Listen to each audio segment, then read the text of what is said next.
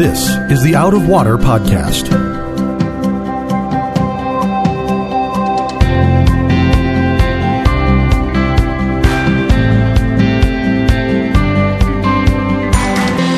Out of Water is a production of Rio Vista Community Church in Fort Lauderdale, Florida. You can find it on Apple Podcasts, Google Podcasts, or Spotify. If you like what you hear, please subscribe and tell a friend to help them find Out of Water also.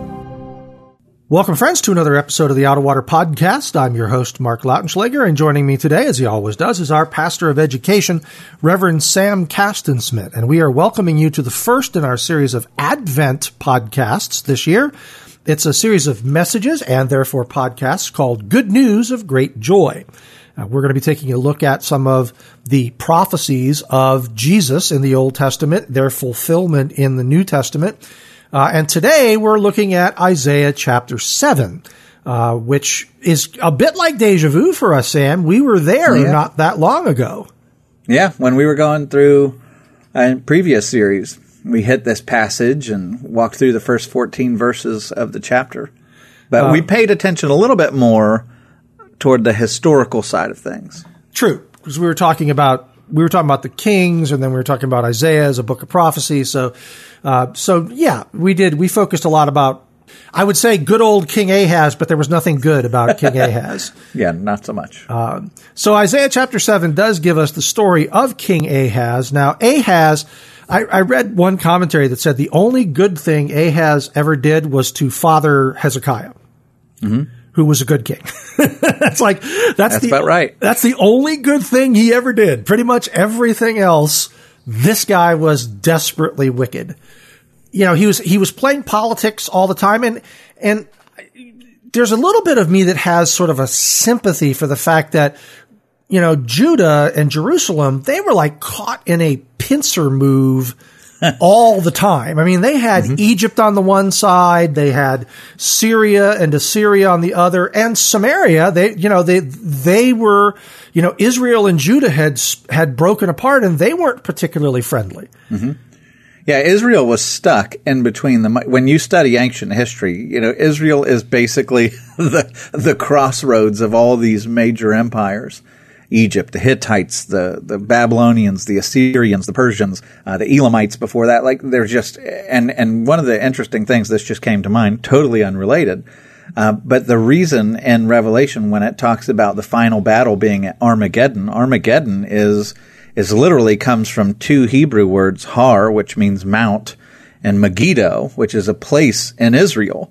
And so Har Megiddo got combined and we call it Armageddon. But the reason for that is it was such a popular spot for famous military incursions and huge battles because it was at the crossroads of all these major empires and even Israel itself. And so there were tons of battles that happened at Har Megiddo. And so it became Armageddon to us. It's where the final battle will take place because that's where all the battles happen.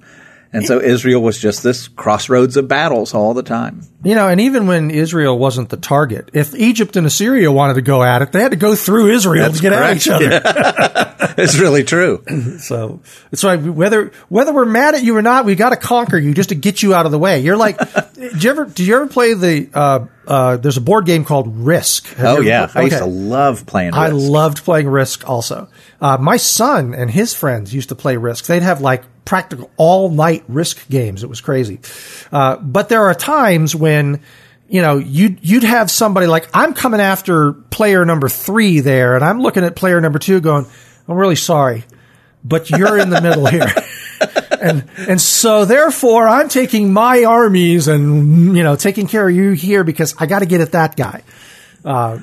So yeah, there are times when that happens. It's kind of like being in a real life game of Risk. And so at the time of Ahaz, we talked about this in the last episode, but they are facing the threat of invasion from the Arameans, or the Syrians, Israel to the north, the Philistines to the west, and even to the south.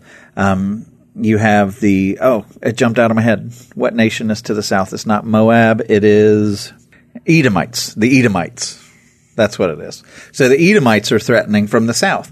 And so you have Ahaz, who's in a really, really bad situation, and he's got God saying, hey, I'll defend you. Just put your hope in me. Or he's got this monstrous empire that's really powerful and terrifying everybody, and he's like, I could be friends with them, you know. And that was the thing about Ahaz, is that, as he looked around, and this was not, by the way, an uncommon judgment to make back in those days. If you were a king or a ruler, a leader, just an average guy, Sam and Mark, living in Israel at the time, if something went well for someone, you said their gods favored them. So if you had two nations that were coming together and fighting, if one of them beat the other one, you would say their God is stronger. They've got the more powerful God.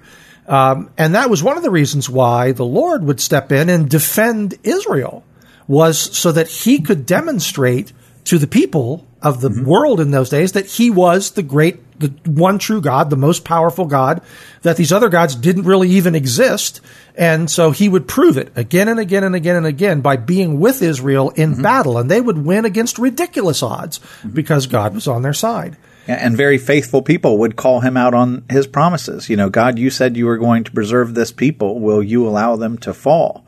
You know, the nations will mock your name. I mean, they would call God out on it, and God would be faithful to deliver them again and again and again. And that's kind of what's going on here, is that Ahaz has been looking around at who seems to be winning, and when he sees someone that's winning the battles, I want to worship that God. So he's like worshiping these foreign gods in an attempt to curry their protection for Israel, but he also becomes enamored with some of these foreign kingdoms in general. Like, he picks up their habits, some of which are horrible. Like, Ahaz sacrificed one of his children to Molech.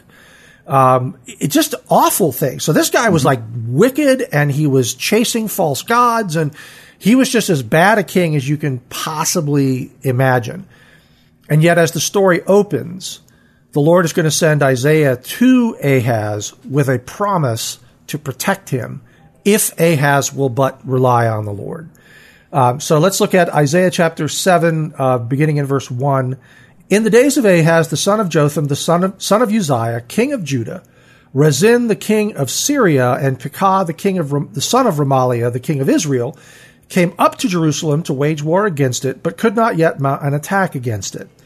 When the house of David was told Syria is in league with Ephraim, the heart of Ahaz and the heart of his people shook as the trees of the forest shake before the wind. You commented on this last time. That's a really interesting picture of basically gutless. Yeah. You know, they're scared right from the get-go. Yeah, you just imagine shivering, this leaf just shivering on the tree. Yeah.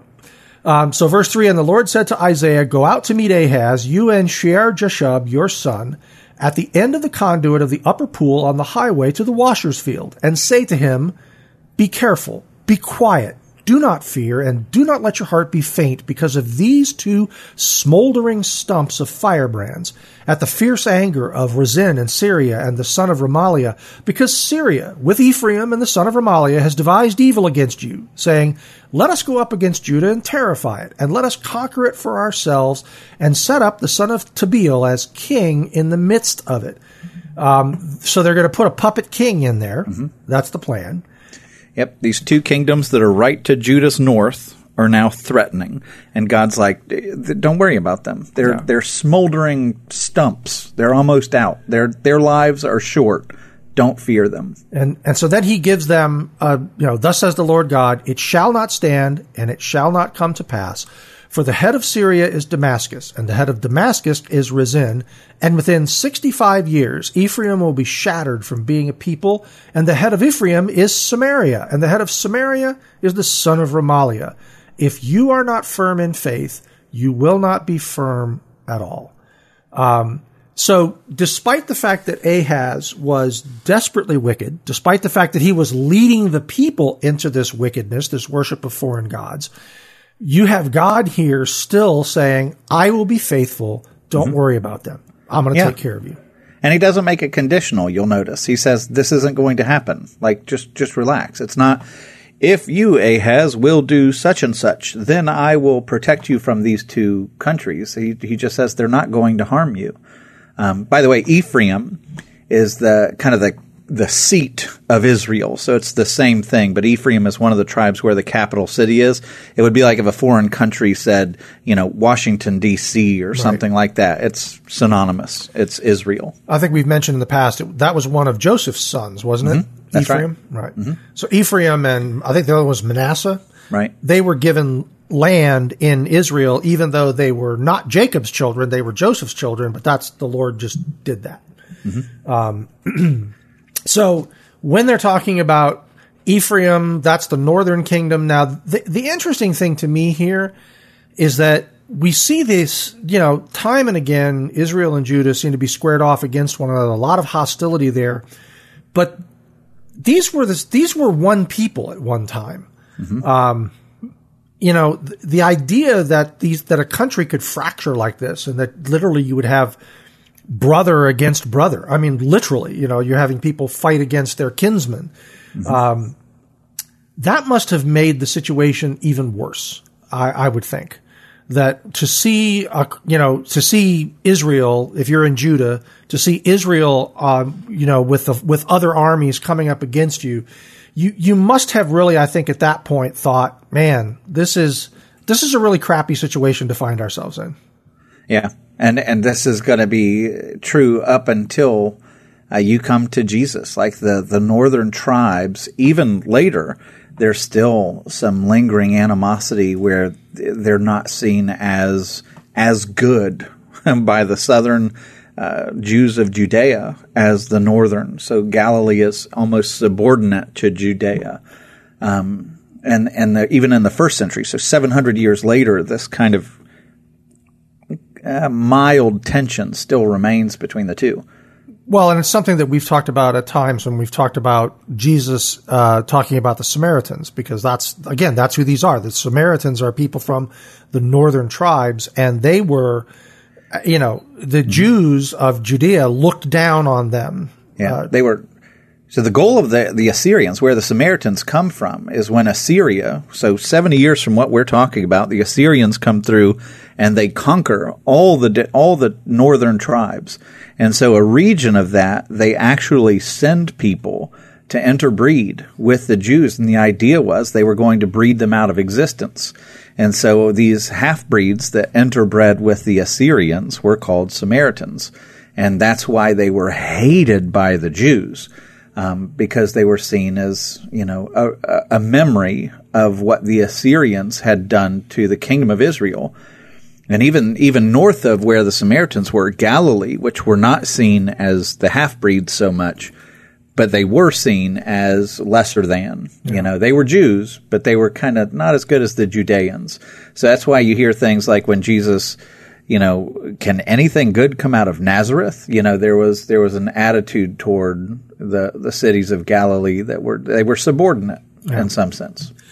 I also wanted to reflect maybe for a minute on this idea of some of the, that God has different kinds of promises and purpose, because you mentioned it wasn't conditional. This isn't like, if you do this, if you do that, then I'll take care of you. But this was, God had promised to protect and preserve David, the house of David, the city of David. It was because of his servant David that Ahaz was still benefiting from this. And, we've talked about the first promise from God was in Genesis 3, when God promised that the seed of the woman was going to crush the head of the serpent, that there's a redeemer for all of this that's going to come. Mm-hmm. And there are certain things that God has said will happen that don't have anything to do with us. We can't mess them up. It's like when God says that the seed of the woman is going to crush the head of the serpent, there is nothing there that says, unless Sam and Mark are just too bad, in which case I'm not crushing anybody. And that's really kind of what's going on here, is that there are certain promises of God. Because I think sometimes when people when they look at that, they think we're like being either capricious or we're letting God off the hook, quote unquote. They're like, well, sometimes when you say God makes a promise, nothing can be done about it. Other times God makes a promise and we mess up. And so then that's what is it? And I'm like, well, it depends on what kind of promise it is. There are promises God made specifically when it comes to the redemption and protection of his people. He did not make that conditional on his people because he knew what his people were going to be like, you know? Yeah. So, I mean, if you fast forward, so taking that, so the northern tribes, they all fall away, right? They're the first ones to be conquered by Assyria. And Isaiah doesn't, it seems like they're messing up the plan of God by walking away from God and spitting in his face. And in the temporal idea of that, like in the moment, it seems like that because they are going to get conquered by Assyria later on. Right? Syria and Israel won't conquer them, but God raises up Assyria to take care of their wickedness and to bring them into judgment.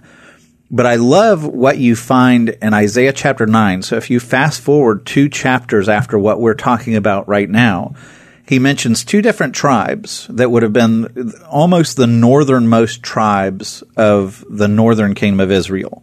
And those are Zebulun and Naphtali. And so chapter 9, which is a very famous chapter, this is where for unto us a child is born, a son is given. Mm-hmm. You get those on your Christmas cards all the time.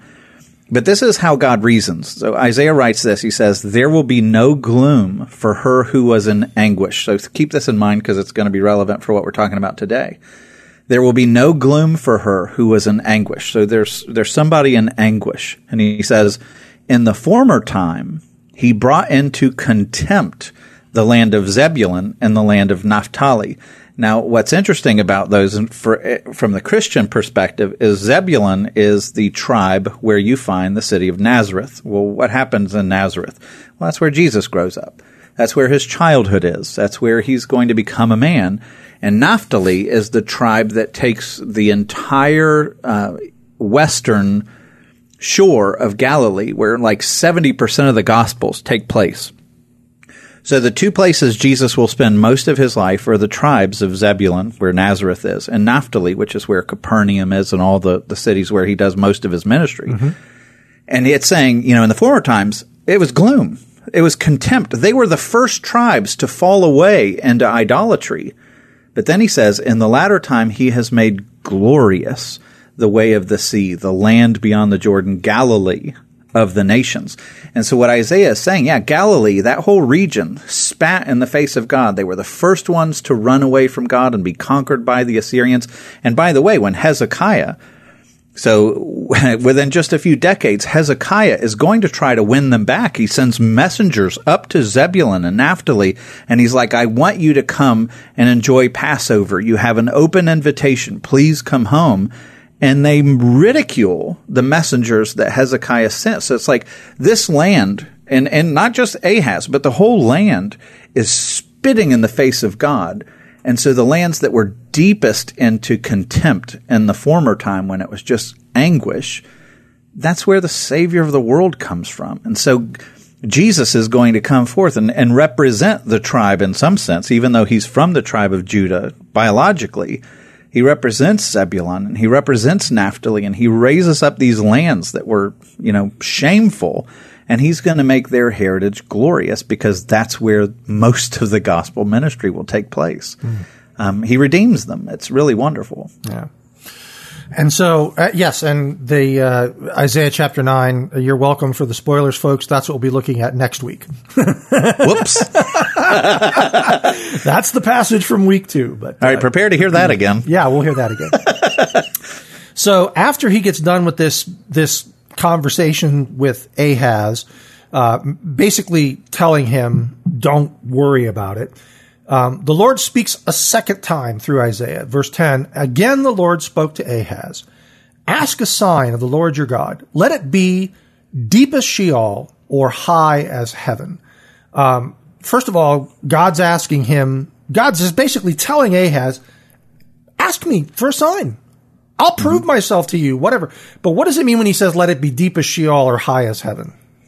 There's a lot there. So, there's a few different ways that you can go with this, and I think all of them are valid. But, one of the questions, if you were to ask people, what question would you have about existence? There's almost always, they're either wondering, why is there suffering? Why is there death? They're terrified of death. So Sheol, that means the grave, the final resting place, right? Or they want to know things about, purpose or, how things came to be or why things came to be. It's high as the heavens. But in our terms of existence, that spans the entirety. So the highest you could go is heaven, and the lowest you could go is the depths of the grave or hell. And when Jesus comes, by the way, when God answers this, at the birth of Jesus, one of the things that's interesting is there's all these signs that are mentioned. Mm-hmm. And the signs are what? There's a sign in the sky. Well, what is that? There's a sign in the heavens, this star that the Magi follow. Sure. There's a sign in the heavens when the angels, choirs come, and they're, you see them descending from heaven, coming to earth. And here's a sign. Hey, here we are from the heavens, the highest of heavens. We're coming here to sing praises of this baby that is God, that we're going to find out in a moment, who's born of a Virgin Mary. But one of the most amazing things is when the angels are up in the heavens and they're singing, the angel comes forth and says to the shepherds, "This will be a sign to you, a baby wrapped in swaddling clothes lying in a manger." And that's always been funny to me. Like it's humorous because when you think, here's a choir of angels in the heavens and they're singing, and that's not the sign. Like I'm thinking, if you tell me I'm looking at a choir of angels in the heavens singing at me, and they say, no, the real sign is a baby wrapped in swaddling cloths. I'm thinking, no, you're the sign. Baby wrapped in swaddling cloths.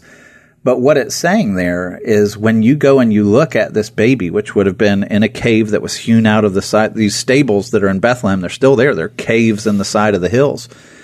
And they would make their mangers out of these limestone blocks where the top of them were hewn out. And so then you see this baby who's wrapped in strips, which also wasn't normal, but the baby looks mummified. So here's a baby that's in a cave on a stone bed, wrapped in linen strips. It would have looked exactly like a first century tomb. Mm-hmm. And so when the shepherds get there and they see this baby and it's a reminder of death, well, man, there is a sign that's as deep as Sheol. Mm-hmm. This baby is born to die. Yeah. He has come from the highest of heavens to the depths of Sheol. That's going to be your sign. Yeah. And so Ahaz, when he had this opportunity that all of us have probably really wanted to have, is, I forget which verse prompted it, but I remember putting this in personal worship a few weeks back, where there was this thing of, asking God a question. If you could ask God one question. Oh, it was the story of the Jesus with the woman at the well, where she said, "I perceive that you're a prophet." It's like she suddenly knew that she had a prophet in front of her. So she could ask a question and know that it was going to get right through God's pipeline to God. And the answer that came back through this guy was going to be from God.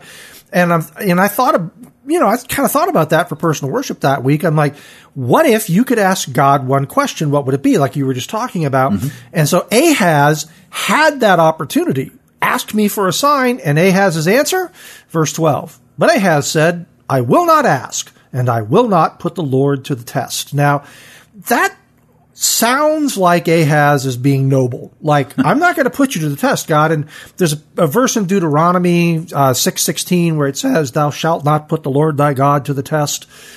But God had told Ahaz, "Ask me for a sign." Mm-hmm. So by Ahaz not asking for a sign, I think, number one, Ahaz was both, disrespecting God and his prophet, saying, he can't do anything. I'm not asking for anything.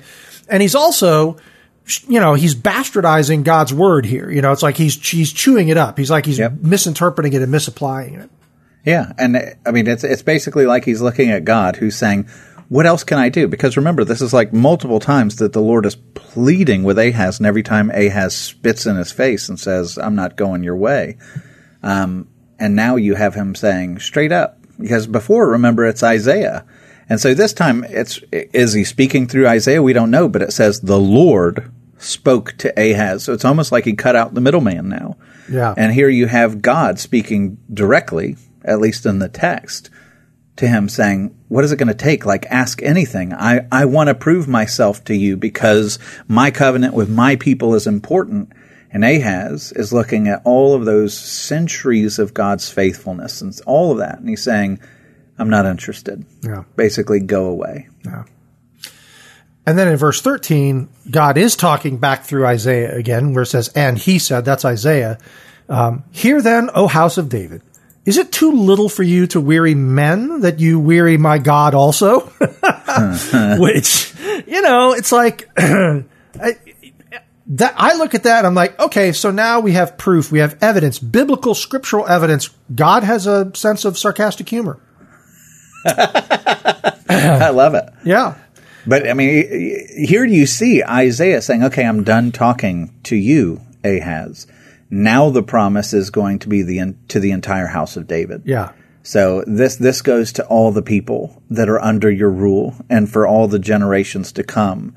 And so when it says the Lord himself will give you a sign, it's not singular. He's not talking to Ahaz anymore. It is now to the entire household of God. Yeah. Which is amazing. And that's the well-known verse 14, where Isaiah continues, therefore the Lord himself will give you a sign. Behold, the virgin shall conceive and bear a son, and shall call his name Emmanuel. I just put this out there as an aside, just because people who are, kind of pseudo Bible scholars or skeptics or whatever will point out from time to time that the word for virgin there in the Hebrew is a word that means a young woman. It doesn't necessarily mean a virgin, but we stand on that rendering of it because in the Greek Septuagint, which was done by Jewish scholars around 400 BC, translating it, they used the Greek word for virgin. And when Peter was quoting that verse, he used that word for it. So we have confirmation that they understood that this meant a virgin. Right. They use that word Parthenos, which is where we get Parthenon, talking about the Virgin Athena. Right. But so it's absolutely virgin. And even in the Hebrew, the context of this is always referring to virgins. Well, isn't Alma meaning a young woman who isn't married? Correct. So It's assuming that she's virtuous. Today, that would be like, well, might not mean as much. But also, even just the context of it, and this is where, when really, really brilliant scholars get involved, they can make really simple things complex in a hurry. But think about it. Behold, the virgin shall conceive why is that a sign? A sign, by its definition, is something that makes you go, whoa, that's not normal. Right. A young woman getting pregnant and bearing a son is not going to make the nation of Israel go, what? Of course, it's alluding to a virgin. That would be a sign. Yeah.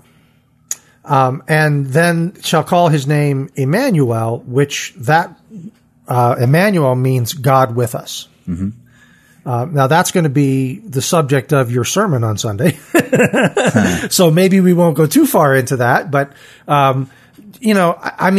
that's a pretty remarkable name to give to a child. Yeah. And there's so much that's in this verse.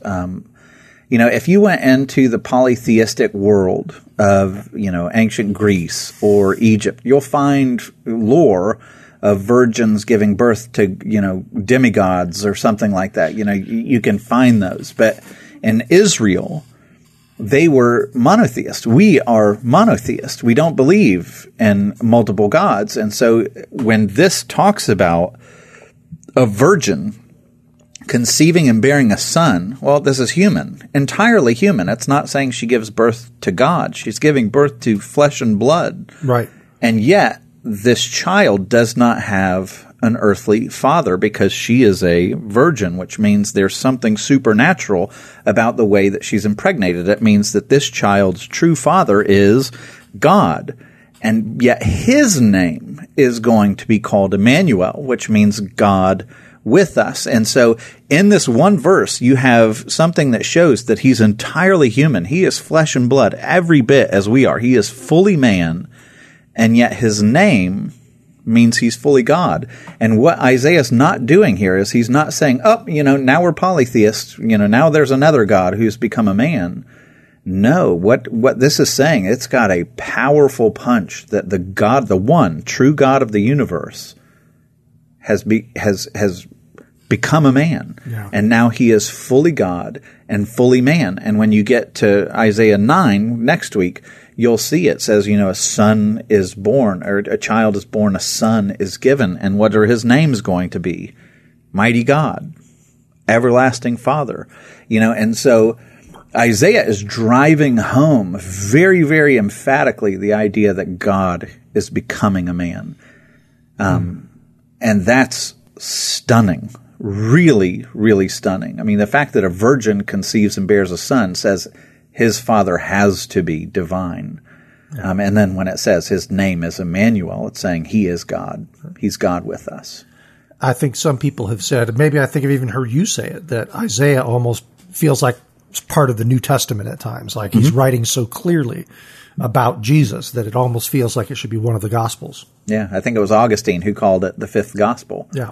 And it really is. And the idea, one of the other reasons why it's so absolutely important that the Savior of the world would be born of a virgin. Something, you look at surveys of what percentage of self-identifying Christians believe that Jesus was born of a virgin. And it's really surprising how many people choose to say, well, I don't really believe that. It's essential. It's absolutely essential that the Savior of the world is born of a virgin. And the reason for that is from the fall, sin is passed on through Adam, right? You read Romans 5, it'll talk about that there's a line of sin that's imputed from the Father down to his children. And so if Jesus were to have a human father, he would have inherited what was called original sin, this kind of almost spiritual, genetic, fallen nature. And this cuts there. He does not come from a line where he is inheriting this imputed sin, this original sin. And so he's born with innocence. He's born with righteousness. And that's going to be really, really important because when he goes to the cross, if he had been fallen, he would have been deserving of the cross, right? The wages of sin is death. If he'd have been born in sin, he could not have been our Savior. The Savior had to be totally innocent, positively righteous. And when the Lord goes to the cross, he's innocent. And therefore, when he goes to the cross, he clothes us with his perfections, his righteousness, his innocence. He has lived the life that we could not live. And then he pays the debt that we couldn't pay by taking our sin upon himself. And so the only way that you can have an atoning Jesus is if he is born without sin. And the only way he can be born without sin is to not come from the fallen line of Adam. He has to be born of God. I'm just in my mind as you were saying that, I'm having this conversation, imaginary conversation with the Christians in that survey. It's like, so you tell me that you believe that Jesus died on the cross. Yep. And that paid for your sin. Yep. And he rose from the dead. Yep. But you don't think he was born of a virgin. Well, now, I don't want to go that far. I'm like, just like rising from the dead. Yeah, that's no problem. Born of a virgin? No way. Isn't that crazy? It's crazy. It is crazy. And I'm sure there's people out there who are like, well, I've never realized that it was important. But it is important. Anyway, It's tremendously important. Yeah. I'm searching right now to see what the percentage is. But it was, when I heard it, I was like, holy moly. It is one of those things, though, that, if we're going to sit there and have a conversation about what elements of the gospel must you believe, you're like, well, you need to believe that Jesus died on the cross, that paid for your sin, rose from the dead. You need to believe that these things are true. And I'm like, yes, but if you don't believe that he was conceived by a virgin, born without a human father, then his death on the cross is not, as you're saying, is not efficacious. It's not it's not a salvation thing. It's like, so, if we're having the little checklist of what do I actually have to believe, one of them is that Jesus was born of a virgin. It's because otherwise, how can you believe that his death on the cross paid for your sin? If it's just some guy, then it's just some guy. If it's not the Son of God, we have a problem. So yeah. Then his death accomplished nothing. Yeah. So verse 15, this is one of those verses, as I was reading it, I thought, That's interesting. Next. Because it is okay. It says, he shall eat curds and honey when he knows how to refuse the evil and choose the good. So that's speaking of Jesus, of the child that's born. What does that mean? Is that like when he gets a little bit older, he'll understand what a Milky Way bar tastes like? I mean, what are we getting at there? I was reading through some of the old commentators on this passage, and it actually is really kind of hotly debated as to who exactly this is talking about, if this is still Jesus. And so when it says when he knows how to refuse the evil and choose the good, it's actually, that's an kind of an idiom that means the age of accountability. He's had his bar mitzvah. He's reached the age where he can be held accountable, sure, is what it's talking about. And he will eat the curds and honey, which, if curds, do you know how curds are made? I don't even know that I exactly know, but it's like sour milk, right? Yeah. Cheese curds. Yeah. But it was seen as a good thing, but it's milk and honey, essentially that's what's going into this recipe. And that should ring some bells. When the Lord was telling Moses and even Abraham before him about his promise to give them a kingdom, to give them a land, he says that it's going to be a land flowing with milk and honey. Mm-hmm. And so, and the idea behind that, I think, this is a Sam rant, milk is associated, when you think of milk, you think of something that's associated with motherliness, something that's very nurturing, something that's, very intimate, to be at the breastfeeding, to produce milk or whatever. And honey is known as the only food in nature, naturally, that doesn't spoil. Right. And so it's thought of as everlasting. That's the connotation. And so the land of milk and honey is intimacy, and everlasting is kind of the two ideas behind it. I mean, it's literally not flowing with milk and honey, obviously, but he's eating the fruit of milk and honey. He's in the land. This is kingdom language, I think. Mm-hmm. But that's my opinion, and I haven't read any commentaries that agree with me. Well, and some of the commentaries or go that route anyway. Some of the commentaries that I read that get into who is this talking about, they look at the next verse. For before the boy knows how to refuse the evil and choose the good, the land whose two kings you dread will be deserted. And so that's one of the reasons why some commentators had said that these two verses, 15 and 16, are talking about a different child, a different he, because they're saying there's a time frame here as to when Ephraim and Syria will be these, they're no longer smoldering stumps, they're extinguished. Mm-hmm. And that was less than 70 years from that time. Yeah. So that was kind of the argument for this is not Jesus seemed to be based on the time frame. They're like, this kind of has to be talking about somebody else. Yeah. Isaiah's writing, most people think he's writing somewhere around 750 BC. And the date that's given for Assyria coming through and just taking northern Israel is usually 722 or 721. So we're talking 2 or 3 decades later. Right. The lands that he's talking about are going to be overthrown. So when it says, the two kings you dread will be deserted, it's 2 to 3 decades, whereas Jesus isn't going to be born for 7 centuries. Right. So I mean, it doesn't disqualify Jesus. It's still true. I was just saying, it's still true.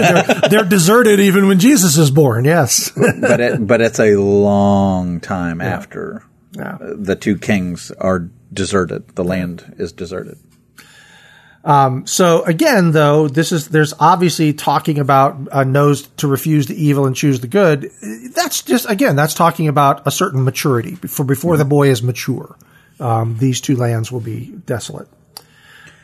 But I do love the fact that Jesus will come from the very land that he's talking about being left desolate and deserted. That's where he's going to grow up and start his ministry. Yeah. And then Isaiah tells, the Lord, speaking through Isaiah, tells Ahaz just exactly what this buddy of his, the king of Assyria, is going to do. He says, the Lord will bring upon you and upon your people and upon your father's house such days as have not come since the day that Ephraim departed from Judah, the king of Assyria. It's like, okay, so the king of Assyria is going to make things worse for you than the day in which your kingdom split in half. Mm-hmm. When I'm blanking on the king's name, when Rehoboam said, Israel to your tents. When that was happened, Jeroboam is the one who called him and said, we're leaving. Okay. So let's Jeroboam. Split away. There's a lot of Boams in there. I wasn't sure which one. So Jeroboam's, Israel to your tents. That was kind of that was a big deal. I mean, the kingdom literally split in two at that point. So that had to be chaos. And so Ahaz is being told here is that not since that level of chaos, that's what's going to happen when the king of Assyria shows up. Yeah. You thought Rehoboam was bad. Yeah. Wait till Sennacherib shows up. Yeah. Yeah. Sennacherib is not a nice guy. And then we have 4 clauses that say in that day. So the day that's being talked about, when the king of Assyria is going to, when things basically are going to become very bad for you. There are 4 clauses here that are telling us something. Verse 18 says, in that day, the Lord will whistle for the fly that is at the end of the streams of Egypt and for the bee that is in the land of Assyria, and they will all come and settle in the steep ravines and in the cleft of the rocks and on all the thorn bushes and on all the pastures. So there's imagery here of flies and bee and ravines and clefts and where all these things are.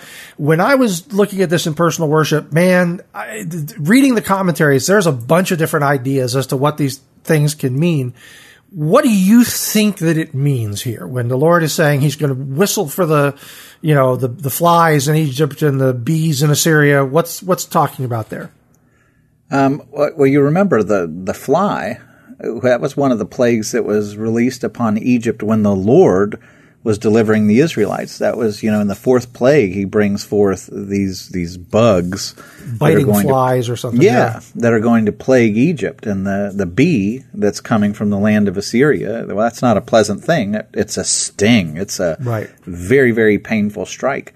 It makes me think, honestly, when it's just saying, because he's just referenced the days of Rehoboam, and what was the reason why the kingdom split in the first place was Rehoboam saying, I'm going to whip you with scorpions. And he's harsh. And he's saying, God is saying, man, if you walk away from me, if you choose the king of Assyria, you don't know what you're getting into. It's going to be way worse than the worst thing Rehoboam offered you. And in that day, the Lord's going to call the flies, and he's going to call the bees to come after you.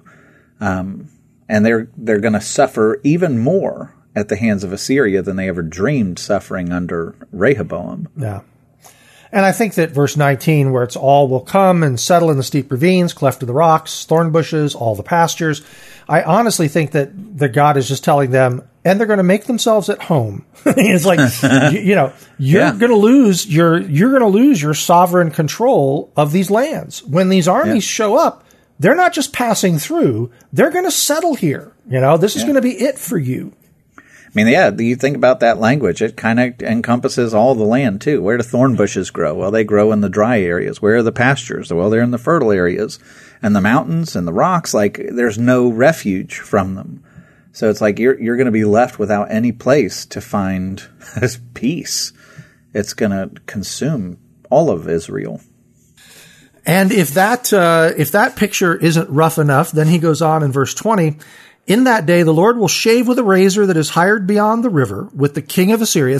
I like the extra statement there. It's kind of like there's a starts with a metaphor. The Lord's going to, or not a metaphor, but imagery. The Lord's going to shave with a razor that is hired beyond the river.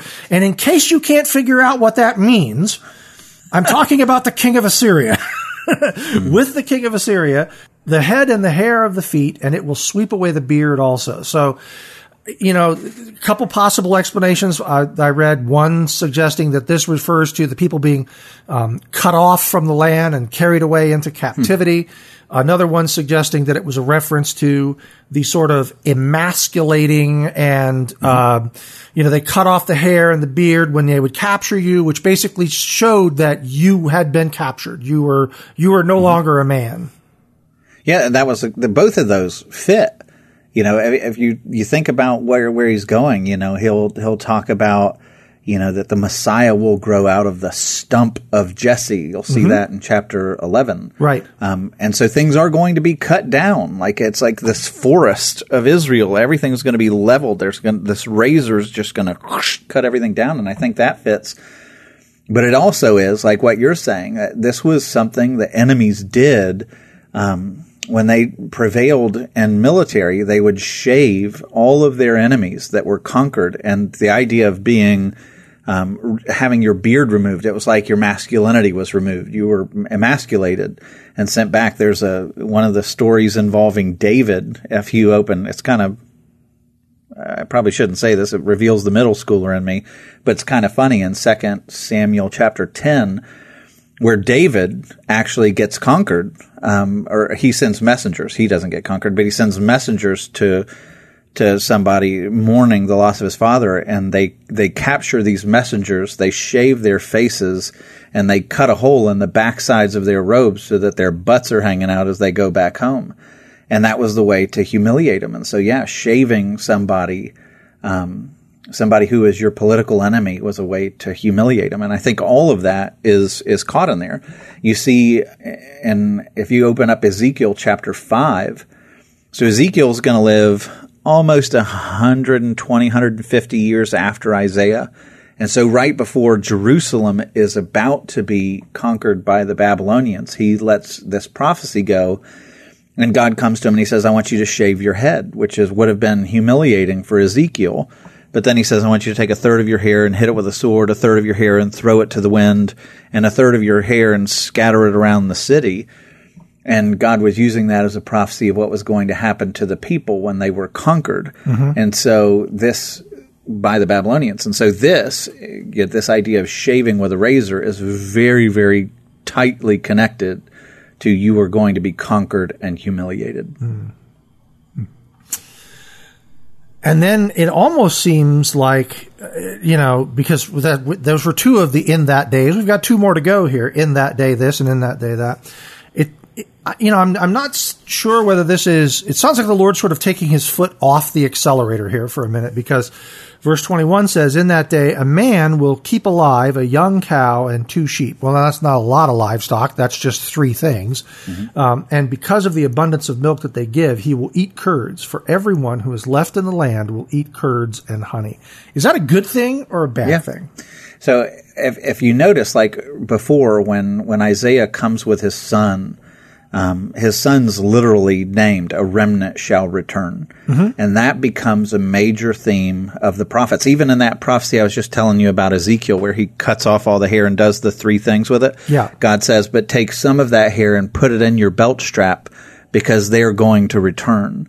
And so this idea of God preserving a remnant is all over the place. And so a man who has a young cow and 2 sheep, this is not good. He has been decimated. He's not a very wealthy man. And yet what's the Lord going to do with the limited resources? In other words, there's not much left, but with the limited resources, he's going to cause such an abundance of milk for them that they will be able to sustain. He is going to protect this remnant, even though everything else seems like it's all falling down.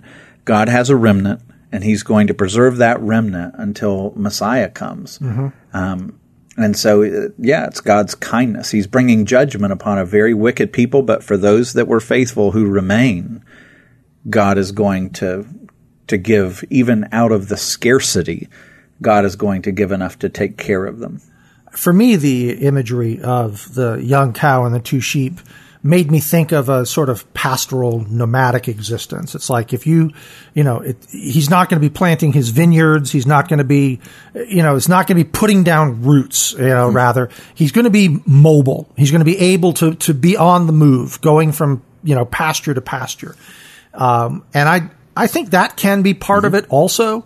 The Lord is essentially saying that this remnant that remains, this remnant that's left when the judgment comes, this remnant will be looking for a new home. That's, again, how I was sort of extrapolating forward from that to us today, who, the believers that are on the other side of another judgment, the judgment that fell on Jesus. we are the righteous remnant in that respect. Narrow is the gate that leads to salvation. Wide is the road that leads to destruction. We're part of a remnant. And I think God wants us to know that we shouldn't, pack lightly. In other words, he's like, this is not where you're going to stay. This is not your home. I've got another place for you. I'll provide for you while you're there, but you need to be ready to be on the move. And I think that is a theme that runs from cover to cover in the Bible. That we are sojourners here, aliens. It uses all this kind of language for us repeatedly all throughout the Bible. You look at Abraham, and we're told that Abraham was blessed with, really pretty incredible wealth after coming up out of Egypt, huge crops. Isaac, same thing, blessed with crops 100-fold. Everybody's envious of him because of how much he has. Jacob will eventually run into tons and tons of wealth. And yet when you read in Hebrews chapter 11, it says that even though they had all this money and they could have built palaces and lived the high life, it says that they lived in tents because they were looking for a better country. They were looking for a city whose builder and architect is God. Like, they were sojourners. This was not their home, and they recognized it. There was something better to come. And in the New Testament, even on this side of Jesus, we're also told that we're sojourners, that ultimately this fallen world is not our home, that God is making all things new. There's a new Jerusalem to come, a new heavens and a new earth to come that's going to be ultimately redeemed. And that doesn't mean, by the way, that we go, all right, well then let this place, go to hell. That's not what it's saying. What it is saying is there's a fallen nature to this world that's going to frustrate our efforts to make this place like heaven. And as much as we try to pursue justice and righteousness and peace and all of those things, it's a fallen world. And things are going to be broken. And so don't despair. This is really, really hard for me. Don't despair when you see this world just falling apart at the seams, because you have a citizenship in a country and in a city that is unfading, unshakable, unconquerable, and your inheritance is absolutely secure. Put your hope there. Yeah. So I think you're right. Yeah. Even though there may not be an abundance, and we may, you can look around and say, man, things seem, in terms of righteousness and justice, things seem pretty scarce. You know what? God is faithful to give you what you need. He will take care of his remnant. And I think that carries into this last in that day, the fourth one, verse 23. In that day, every place where there used to be 1,000 vines, worth 1,000 shekels of silver, will become briars and thorns. With bow and arrows, a man will come there, for all the land will be briars and thorns. And as for all the hills that used to be hoed with a hoe, you will not come there for fear of briars and thorns, but they will become a place where cattle are let loose and where sheep tread. I mean, obviously, there's some briars and thorns going on here. But as I read that, I thought, God is telling these people, you're not going to be comfortable here. And I think that's what, as we're talking about the frustrations with this fallen world, I think that we, it feels like we want to find a way to get comfortable with everything. I'm like, I don't think God wants us to be comfortable with everything. Yeah. The more comfortable I am, the farther I feel like I've probably strayed away from what the Lord wants me to be doing. Yeah. And, my life should be oriented in such a way that I'm always just a little uncomfortable with what's going on in the world around me. Yeah. When I look at this world, and I think this is where a lot of people are now, it's not even so much a hunger for, the financial side of things or, the economic comforts, though if they were stripped away from me, I'm sure they would become pretty important in a hurry. Yeah. And that would reveal all kinds of idols that right now I don't recognize in myself. But it's the hungering for a world that's just more decent, that's more at peace, that's more just and kind. And I can't, I wish I lived in a world where there wasn't 24-hour news and the internet and all that stuff, because that is where my briars and thorns are, that I have a hard time accepting.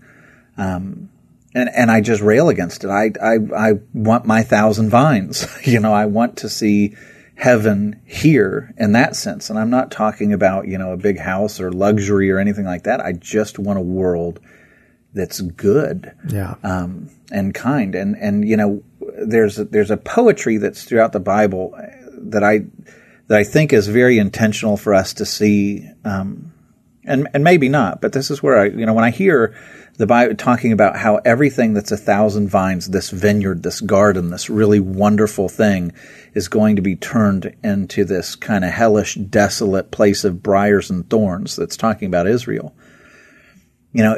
Every time that God manifests himself, I won't say every time that God manifests himself, but in some pretty important scenes when God manifests himself in the Old Testament, he comes in the midst of something that bears thorns. So like when he's introduced to Moses in the burning bush, the word there, the Hebrew word, is a thorn bush.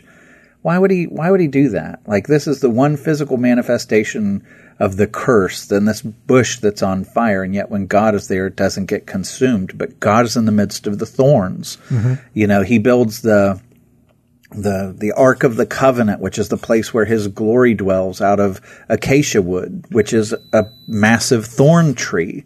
That's where he dwells, in the midst of thorns. And you see him on the cross and taking all the stuff that we hate, that I contribute, by the way, with my sinful, selfish, stupid, nature, and those thorns, the manifestation of the curse of man and all of our evil and all of our rebellion that makes this world so desolate. You see him wearing them. Yeah. He takes the thorns and it becomes his crown. And there's something that's, beyond just a means of torture. There's something that's truly meaningful in that. He takes the curse of man and he wears it as his crown. It's like, it's almost invitational. It's saying, hey, I am a God who enters into your suffering, and now I make it my crown. And by it, now you all relate to me. You are all my subjects in this fellowship of suffering. But because of what I'm doing, because I bear the thorns, and I go down into the grave, and I defeat the grave, and I defeat hell, and I defeat all the powers of sin and death, now, in me, you have the hope that you'll be restored to the land of 1,000 vines. Yeah. You're going to be restored to this heavenly hope, and you can trust in me and lean on my sovereignty to know that none of this is a surprise, and that all of this is being worked out from suffering to great glory. And that's exactly what he's painting in these early chapters of Isaiah. God is going to come into the world to bear the briars and the thorns for us, which is amazing, amazing. And it actually, it reverses the curse that God put on the ground in Genesis 3. I mean, we kind of started off talking about Genesis 3 and God's promises. And here at the end, we're talking about, the reversal of that curse, if you will, where he told Adam, look, cursed is the ground because of you. In pain you shall eat of it all the days of your life. Thorns and thistles it shall bring forth for you. You're going to plant, vineyards, and you're going to get thorns. Mm-hmm. And you shall eat the plants of the field. By the sweat of your face you shall eat bread till you return to the ground, for out of it you were taken, for you are dust, and to dust you shall return. And that continued until Jesus, bore those thorns. And now, and we look at that and we're like, okay, so, Jesus did this. He bore this penalty. He bore this curse. And yet still the ground is cursed. It's like, it leaves us with this sense of yearning for a day when the Lord comes back and there's just not going to be any more thorns and briars anymore. Mm-hmm. Yeah, and you won't find many people on this planet, at least mentally well-adjusted people, who look at this current reality and go, isn't it wonderful? Yeah. This is exactly the way it should be. There's something in us. This is from C.S. Lewis, who says something along these lines, But there is something in us that recognizes, it's instinctual that this is not our home, that this is not, there has to be something else. Yeah. Because, what he says is, the fish instinctively want to swim, and it just so happens there's water, and so all creatures are created instinctively to live in their homes, and this world doesn't fit our instincts. So perhaps we're made for a different world, a better world. Yeah. I think that's absolutely spot on. Yeah. Well, that's a good word, and it's one that we're going to end on for this week. We hope that you've enjoyed your time with us, folks, that it's been profitable for you. We do encourage you to correspond with us if you have a question or a comment, something that we've said today that piques your curiosity or raises some issue and you'd like to reach out to us. Our email address is outofwater@riovistachurch.com. That's RIO VistaChurch.com, where you can also find all the back episodes of the Out of Water podcast at riovistachurch.com/Out of Water. You can also find us on Apple Podcasts, Google Podcasts, and on Spotify. Everywhere that fine podcasts can be found, you can get Out of Water there. We hope that you will follow along with the message series also that's being preached on Sundays. Sam's going to be preaching this Sunday, so you get to hear him talk about this chapter again on Sunday. So you can catch up with those at our website at riovistachurch.com or through our free Rio Vista Church smartphone app available for your iOS or Android devices. We'll be back next week with another in our series, Good News of Great Joy, and we look forward to seeing you then. We hope you enjoyed your time with us, and you will both subscribe to the podcast and listen regularly. You can find out more about Out of Water, catch up on past episodes, and access show notes at our website, riovistachurch.com/outofwater.